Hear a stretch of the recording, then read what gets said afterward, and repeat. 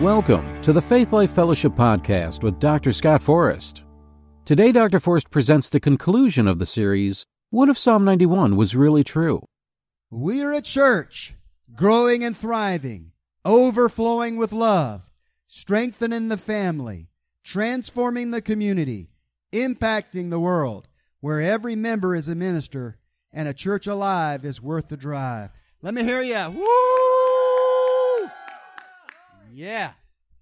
Glory to God. Hallelujah. Well, this is What If Psalm 91 Was Really True, Part 3. Hallelujah. Again, I sound like a game show host when I say that. What if Psalm 91 was really true, Part 3. Hallelujah. I'm having a little fun. It's okay to laugh. All right, by way of introduction, most of us Christians who've been walking with the Lord for any length of time at all are familiar with Psalm 91. And most of us know that it's the passage of Scripture that's most closely associated with divine protection for the believer. And I've said this every session, and I feel like saying it again. The fact that Moses is credited as the author is significant when you consider the fact that Moses lived to the age of 120, and at that age, the Bible says his eyesight was not dim, nor his natural strength abated. I decided to show you that scripture this session, Deuteronomy 34:7. And Moses was 120 years old when he died. His eye was not dim, nor his natural force abated. Amen. Hallelujah. Furthermore, at the age of 120, at the instruction of the Lord, Moses climbed Mount Nebo, which is in modern-day Jordan. At the summit, Mount Nebo is 2,330 feet high. How would you like to be given the assignment by the Lord at age 120 to climb a 2,330-foot mountain?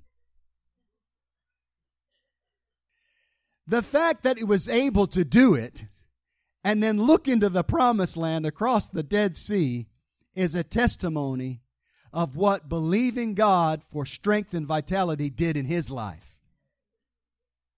So I think it's entirely appropriate that he's the author of Psalm 91. Amen. So once again, let's look at the slide back there.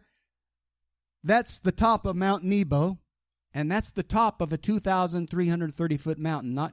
That's not the mountain itself. That's just the pinnacle.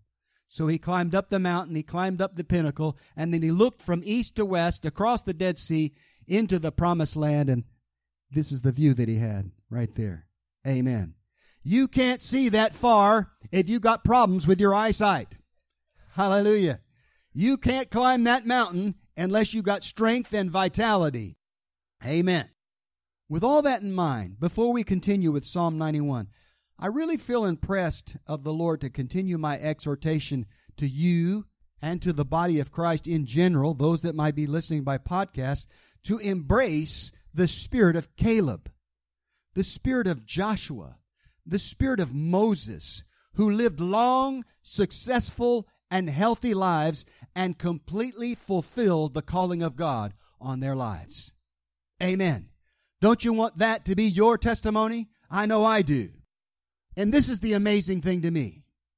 And they did so without the indwelling Spirit of God that we have as born-again, Spirit-filled believers. Amen. So, if they could do that then, how much more can we do that now? Amen. Hallelujah. Glory to God. And if you want a scripture to stand on, which you should if you want to be a person of faith, listen up and be filled with faith as you do. Deuteronomy 33:25. Thy shoes shall be iron and brass, and as thy days, so shall thy strength be. Amen. Hallelujah. This is a blessing that Moses spoke over the tribe of Asher. Now, Asher was the physical seed of Abraham, but the promise belongs to you and me because we belong to Jesus. Galatians 3:29 says, and if ye be Christ, then are ye Abraham's seed and heirs according to the promise. Amen. So any promise that was passed down through the generations of Abraham belongs to you and me, and we can claim that promise for ourselves. Amen. Now, if that's not a good enough scripture for you, I got one here that I call the catch-all scripture that should pretty much remove all doubt that you can stand on these promises whether you be a Jew or a Gentile. I want to give a hat tip to Chris for reminding me of this scripture last week, Ephesians 1:3. Hallelujah. Blessed be the God and Father of our Lord Jesus Christ, who hath blessed us with all spiritual blessings in heavenly places in Christ. I think I need to say that again. Ephesians 1:3.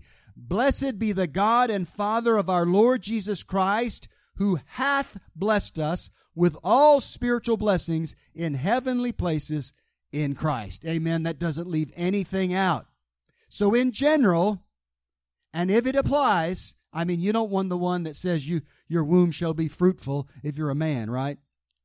We don't want that one. So in general, and if it applies to you, any promise or any blessing given to the children of God in the Bible belongs to you and me. Amen.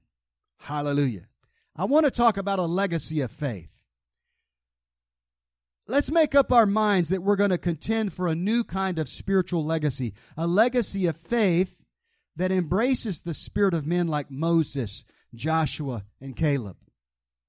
Let's declare, even in our older years, that we're at least maintaining our strength, and even in some cases, gaining strength as we get older.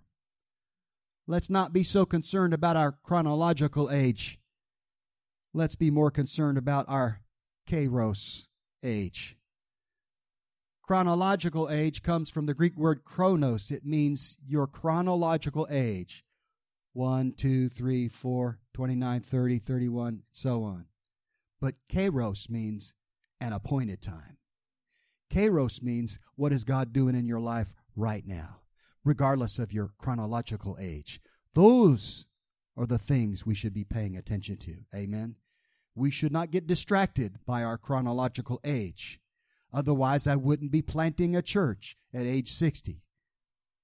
When the Lord called me to plant this church, I was 60 years old. Amen.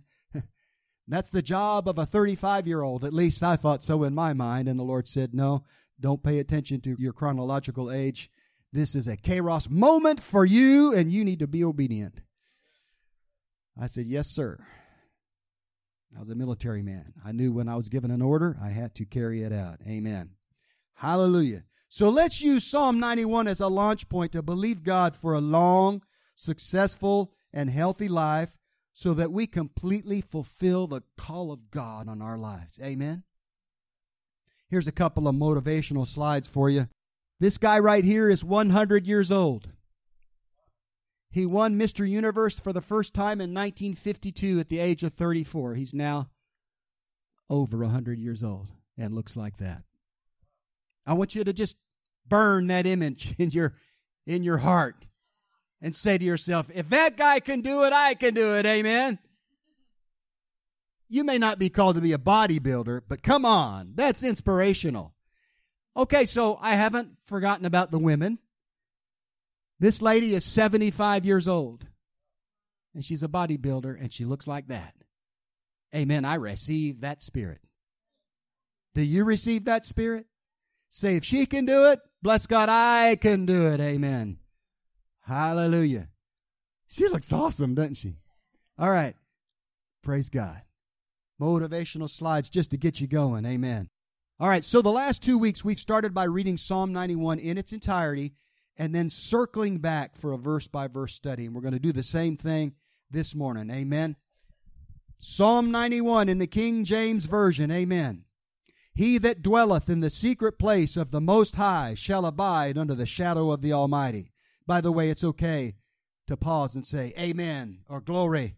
So let's start it over. And if you want to interject in between the verses, I'm all for it because I'm going to be doing it. I can't hardly read this passage without getting excited. Psalm 91 in the King James Version. He that dwelleth in the secret place of the Most High shall abide under the shadow of the Almighty. Praise the Lord. I will say of the Lord, He is my refuge and my fortress, my God, in Him will I trust. Amen. Surely He shall deliver thee from the snare of the fowler and from the noisome pestilence. He shall cover thee with his feathers, and under his wings shalt thou trust. His truth shall be thy shield and buckler. Thou shalt not be afraid for the terror by night, nor for the arrow that flieth by day. Hallelujah. Nor for the pestilence that walketh in darkness, nor for the destruction that wasteth at noonday. 1,000 shall fall at thy side, and 10,000 at thy right hand, but it shall not come nigh thee. Amen. That belongs to me. Only with thine eyes shalt thou behold and see the reward of the wicked. Because thou hast made the Lord, which is my refuge, even the Most High, thy habitation, there shall no evil befall thee, neither shall any plague come nigh thy dwelling. Amen. For he shall give his angels charge over thee, to keep thee in all thy ways. Hallelujah. They shall bear thee up in their hands, lest thou dash thy foot against a stone. Thou shalt tread upon the lion and adder, the young lion and the dragon shalt thou trample under feet. Because he hath set his love upon me, therefore will I deliver him. I will set him on high, because he hath known my name. He shall call upon me, and I will answer him. I will be with him in trouble. I will deliver him and honor him. With long life will I satisfy him and show him my salvation. Can you say amen? Hallelujah. We've said it every time. I'm going to say it again. Isn't it wonderful that the Holy Spirit wraps up this psalm with the name Yeshua? That word translated salvation, it's the Hebrew word Yeshua. Amen. So when God gives you a long life, He's demonstrating the blessings of Yeshua, the blessings of Jesus to you. Amen. Hallelujah. Moses testifies that God will give the believer who places his faith in Him a long and healthy and vibrant life. And the Holy Spirit reminds us that it's all about Jesus. Amen. Glory to God. Okay, let's circle back to verse 11 and we'll pick it up where we left off last week. By the way, if you missed session 1 and session 2, you can go back to the podcast and you can listen to the whole thing. I promise it'll bless you. Amen. Verse 11, for he shall give his angels charge over thee to keep thee in all thy ways. I want to run when I read that. Hallelujah. Praise the Lord. Let me tell you what that means. To give charge over you means that angels have been personally assigned to you. So get the gravity of what's being said here. And they've been specifically assigned to keep or guard you in all your ways. Taking your kids to the school, picking your kids up from school, going to the movie theater, driving to Raleigh, getting on a plane and flying to England. They are there to keep you in all your ways, in everything you do. They are assigned to you to keep and guard and protect you. That's a glory to God moment right there. Amen. But how many believers really believe and are walking in that kind of protection to the degree mentioned here? I wonder sometimes what might have happened if just one of the believers that had their heads cut off by ISIS stood up and said something like this. Wait a minute. God's angels have been given charge over me. I don't believe God called me to be a martyr. And if you want my head, you're going to have to get past my angels first. Amen. I wonder if just one of them said something like that, what might have happened. I mean, really, think about it. Do you really believe, or you think this is just a fairy tale when it says God has assigned angels personally to you to protect you? You think that's a pipe dream, a wish, a fantasy? No, it's the word of the living God, and you can stand on it and you can depend on it. Well, Brother Scott, I know people that believe Psalm 91 and they died in an accident. Listen, I don't base my belief on God's word on anyone's experience. It's either true or not. I happen to believe, getting back to the subject of martyrs, I know some of you thought about this. I happen to believe that becoming a martyr is a very rare calling. But since so many resign themselves to it when they see it coming, martyrdom happens more often than the Lord desires. Just think about it. If one guy, like I said before, just stood up and said, "No, you're going to have to get by my angels before you can cut my head off," I can just see the angels just sort of sitting there, sort of twiddling their swords and going, "Wait a minute, what did he say? Hey, he's going to stand on the word. Let's mobilize, boys. We got to go help this guy." That's cool. Don't let them sit on the sidelines. Get your angels in the game. Hallelujah. Hallelujah. Hallelujah. Glory to God. Hallelujah. That's right. We're having ham for Christmas, and I'm looking forward to it. It's 2 weeks away. Hallelujah. I am not a turkey man. I'm a ham man. Hallelujah. All right. Praise the Lord. Verse 12. These angels that have been personally assigned to you, they shall bear thee up in their hands, lest thou dash thy foot against a stone. Amen. Hallelujah. I got to read it again because listen, this is the word of the Lord to you. These angels that have been given charge over you, they shall bear you up in their hands, lest you dash your foot against a stone. Hallelujah. Now this scripture is case in point in my view because it describes a level of angelic protection that few are walking in. I mean, if you've stubbed your toe recently, like I have, you've been reminded by the Lord that you're not walking in Psalm 91 as perfectly as you could. Because you stubbed your toe against a stone or a piece of furniture or whatever. And you said, "Glory to the Lord," instead of something else. Or you prayed in tongues. I was in here, we were moving some furniture, and I dropped a piece of furniture on my left big toe. And I'm telling you what, I wanted to say some words, so I did. I prayed in the Holy Ghost out loud. Dan was with me. And that nail eventually, it came off. Yeah. Black and blue, and then one day, it was like a car lid. It just popped off. Glory to God. But I got a new one. Hallelujah. It reminds me of a new body that's waiting for me in heaven. Hallelujah. Glory to God. It's coming in perfect too. Hallelujah.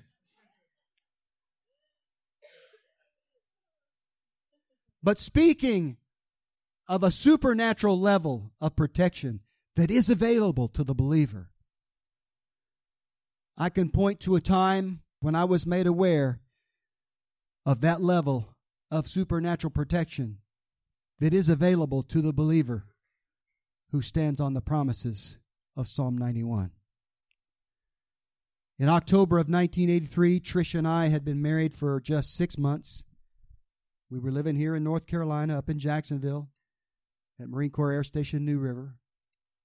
Anyway, we'd been married for just 6 months when I deployed as a helicopter pilot on the USS Guam.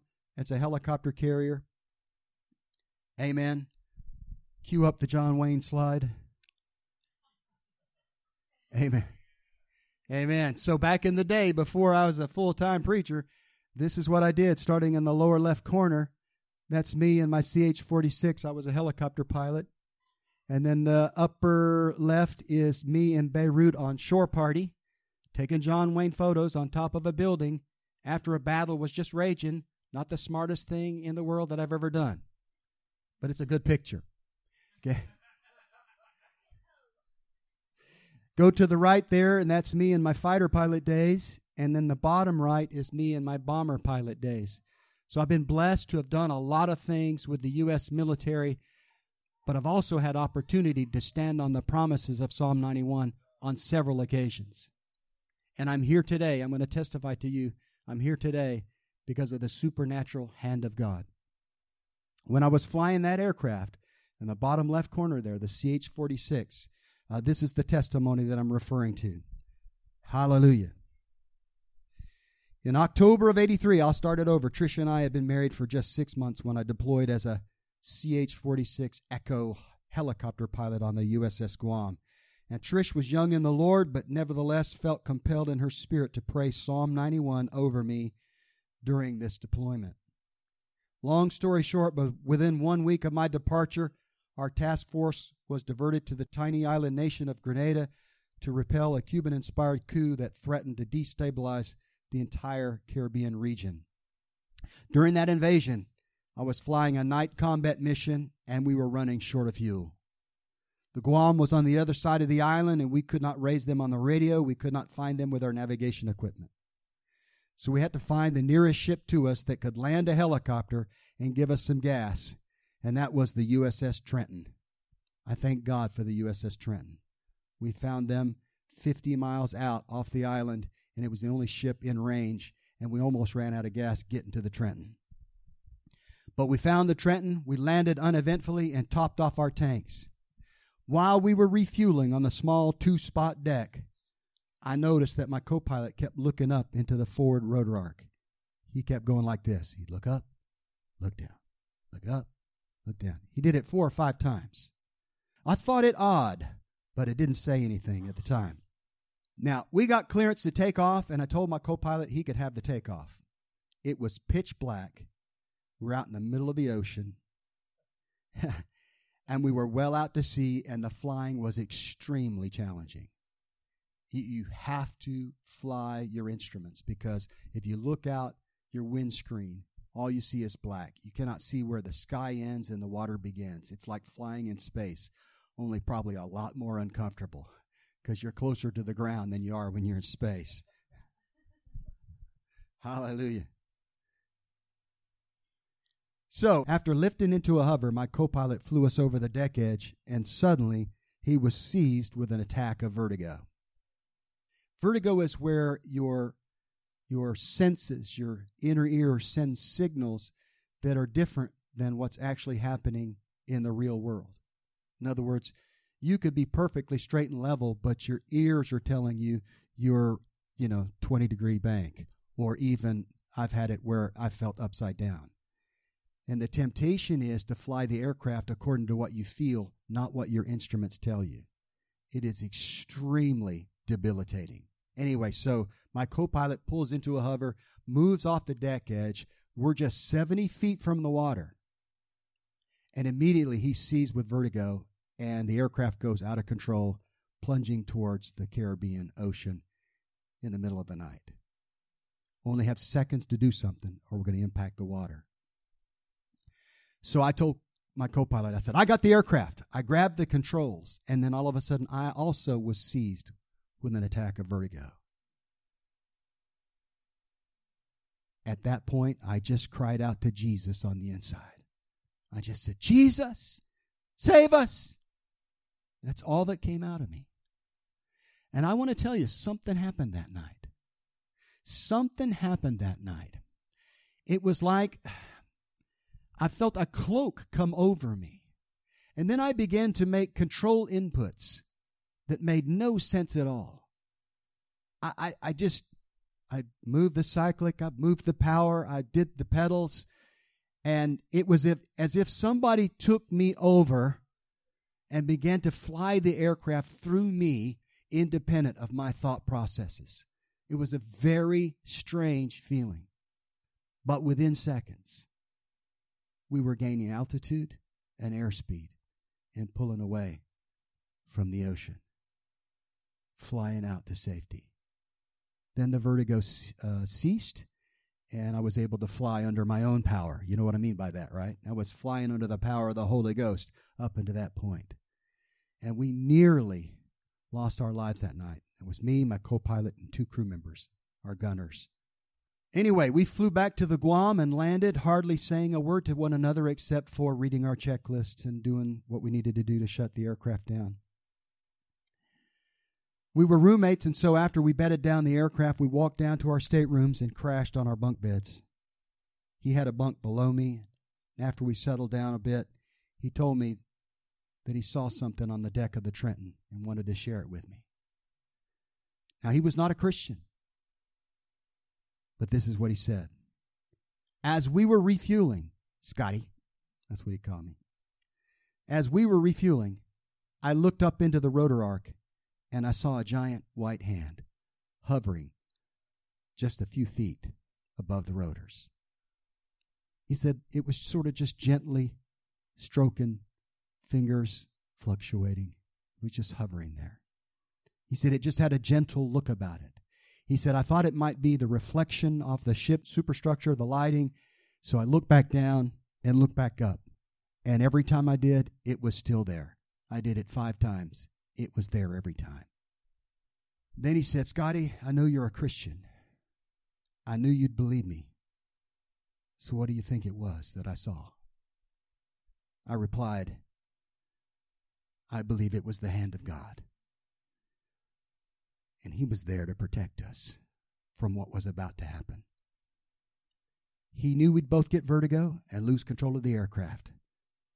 So he helped us fly out of danger. And we're alive tonight as a result. Now, I've had many years to reflect on that amazing night.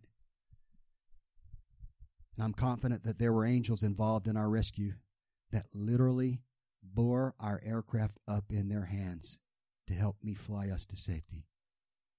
I know that they were there. That's why this scripture means a lot to me. All right, I saw this portrait today. Actually, yesterday, I saw this portrait, and I thought it was a perfect picture of what happened to us that night. You see, it's Jesus. He's reaching down because Peter has sunk into the depths, and he's reaching down to pull him up. And that's exactly what God did for me that night. He reached down with his hand, and he pulled me out of danger and saved my life so that I could come and be your pastor. Amen? Think about that. None of this, as humble and small beginnings that this represents, none of this would have happened if it hadn't been for the hand of God that night in October of 1983. If it had not been for the prayers of my wife, who stood on Psalm 91, she barely knew what the Psalms were. And she just felt like, I need to pray for my husband. I need to stand on this. I mean, we were told it was going to be a fun cruise. We were literally going to the Mediterranean, and we were going to go from port to port, 2 weeks in port, places like Barcelona, Haifa, Israel, Alexandria. You know, we were just going to go around the Med, basically there as sort of on call in case something happened in the world. Well, it didn't work out that way, and God knew it, and he told her it wasn't going to be that way, and it was one of the most dangerous cruises I've ever been on in my life. That's just one of the times that the Lord saved me from certain death. Amen. And I give him all the glory and all the praise, and I get teared up when I think about it because he's so good. He saved me. He flew my helicopter for me. He flew me out of danger. Amen. Amen. Hallelujah. I didn't leave my wife a widow after 6 months of marriage. Praise God. Hallelujah. None of my daughters would be alive today. My grandkids would not be in here today if it hadn't been for the hand of God that night. Hallelujah. So this kind of supernatural protection is available to the believer who will stand on the promises of Psalm 91 anytime, anywhere, regardless of the circumstances. 20 years later, I was talking with my co-pilot on the phone. Every year in October, we would call each other, and the conversation would begin with, "Remember that night?" "Oh, yeah." "Do you remember the hand of the Lord? He saved us." Yes. Most of the time, he avoided the topic because, after all, he wasn't a Christian. But after 20 years of those every October phone calls, one night he called me up and he said, Hey Scotty, so my sister in California, she got saved. And I think I need to be saved, but I don't know how to be saved. Can you help me? So I led him to the Lord over the phone. Now he is a retired airline captain for Northwest Airlines, and he goes out and he preaches on the streets, and he gets people saved. None of those people that got saved in Minneapolis through his ministry would be born again today if it hadn't been for the hand of God that night in October of 1983. Amen. Hallelujah. Glory to God. Hallelujah. Verse 13. Thou shalt tread upon the lion and adder, the young lion and the dragon shalt thou trample under feet. Hallelujah. Glory to God. Listen, first of all, if you encounter a lion or a poisonous snake in the wild, you have dominion over those animals. And I don't want to minimize that. But I believe the point here is it's a point that this concerns the supernatural realm, the demonic kingdom. Lions, dragons, and adders or snakes are all metaphors for the devil and his demons. And here we are reminded that such things are under our feet and under our complete dominion. Amen. We shall tread on them and we shall trample on them, and they have no right to come against you in the name of Jesus. Amen. Verse 14. Because he hath set his love upon me, therefore will I deliver him. I will set him on high, because he hath known my name. Listen, because you love God, he says he'll deliver you. All you got to do is love him. We love him because he first loved us. Isn't that right? The Bible says that when we love him, he'll deliver us because we love him. Hallelujah. Isn't that wonderful? Because you know his name, he says he will set you on high. That's another thing altogether. I submit to you that you have to know the names of God that specifically apply to healing and protection in this case, i.e. Jehovah Rapha, Jehovah Nisi, and Jehovah Shalom. Jehovah Rapha, he is the Lord my healer. Jehovah Nisi, he is the Lord my victory. And Jehovah Shalom, he is the Lord my peace, and it means a whole lot more than peace of mind. Nothing is missing and nothing is broken. I am completely whole and preserved from physical harm in Jesus' name, because I know the names of God. Hallelujah. That's only 3 of the 7 redemptive names of the Lord. Hallelujah. Glory to God. Woo! Verse 15, he shall call upon me, and I will answer him. I will be with him in trouble. I will deliver him and honor him. Listen, if you call on him, he will answer. And he will be there with you if you're in trouble. Amen. He'll see you through it. Glory to God. He's a faithful God. And then verse 16. I'm going to say it again. With long life will I satisfy him. I sound like one of those opera singers, right? Except not on key. With long life will I satisfy him and show him my salvation. I'll show him my Jesus. Amen. At the end of your life, after you've lived a long, healthy, vibrant life, you've completed your mission, you've run your race, you're going to see Jesus. It had been demonstrated by the life and the vitality that he gave you so that you could complete your calling in this life. And at the end of life, you're going to realize it was all about Jesus and what he did through me and in me. Amen. Whoo, glory to God. Preaching myself happy here. Hallelujah. Well, sad to say that concludes our study of Psalm 91. I hope it has blessed you as much as it has blessed me. So let's use the truths we've learned to believe God for long, strong, and healthy lives so that we make the most of our time here on planet Earth. Amen. And maximize our impact on a lost and dying world. Let me leave you with an awesome scripture that captures the spirit or the attitude of faith that I hope you have caught throughout our series here on Psalm 91. Psalm 71, verse 17 and 18 in the Amplified Classic. This is an awesome scripture. O God, you have taught me from my youth, and hitherto have I declared your wondrous works. Listen to this.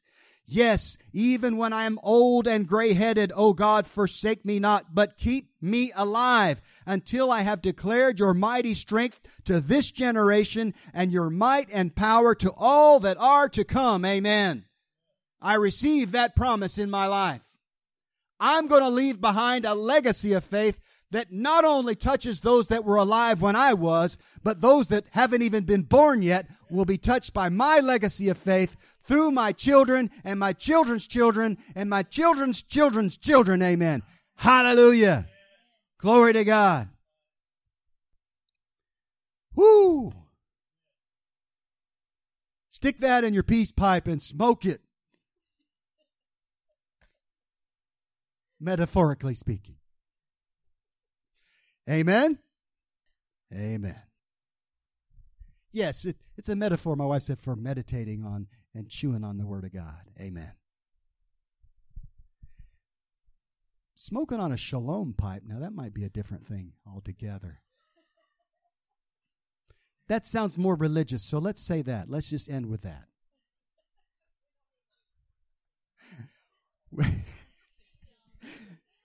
We're not religious. We just love the Lord. Amen? Amen? Amen. Hallelujah. We hope you enjoyed the conclusion of today's message titled, What if Psalm 91 Was Really True? If you would like to learn more about Faith Life Fellowship and access more of Dr. Forrest's teachings, you can visit our website at gofaithlife.com. Also, visit and like our Facebook page at Faith Life Wilmington.